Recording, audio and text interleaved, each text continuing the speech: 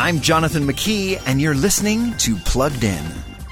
Self-image has always been a struggle for young girls, but ever since they started carrying around social media in their pocket, the struggle has increased exponentially. A recent survey found girls' confidence drops by 30% between the ages of 8 and 14.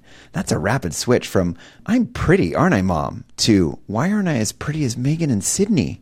So what can you do to walk with your daughter through this struggle as adolescence creeps in and opens fire on her self-esteem? First, delay social media as long as possible. The research is clear. Once girls get on social media, the comparison game is amplified dramatically.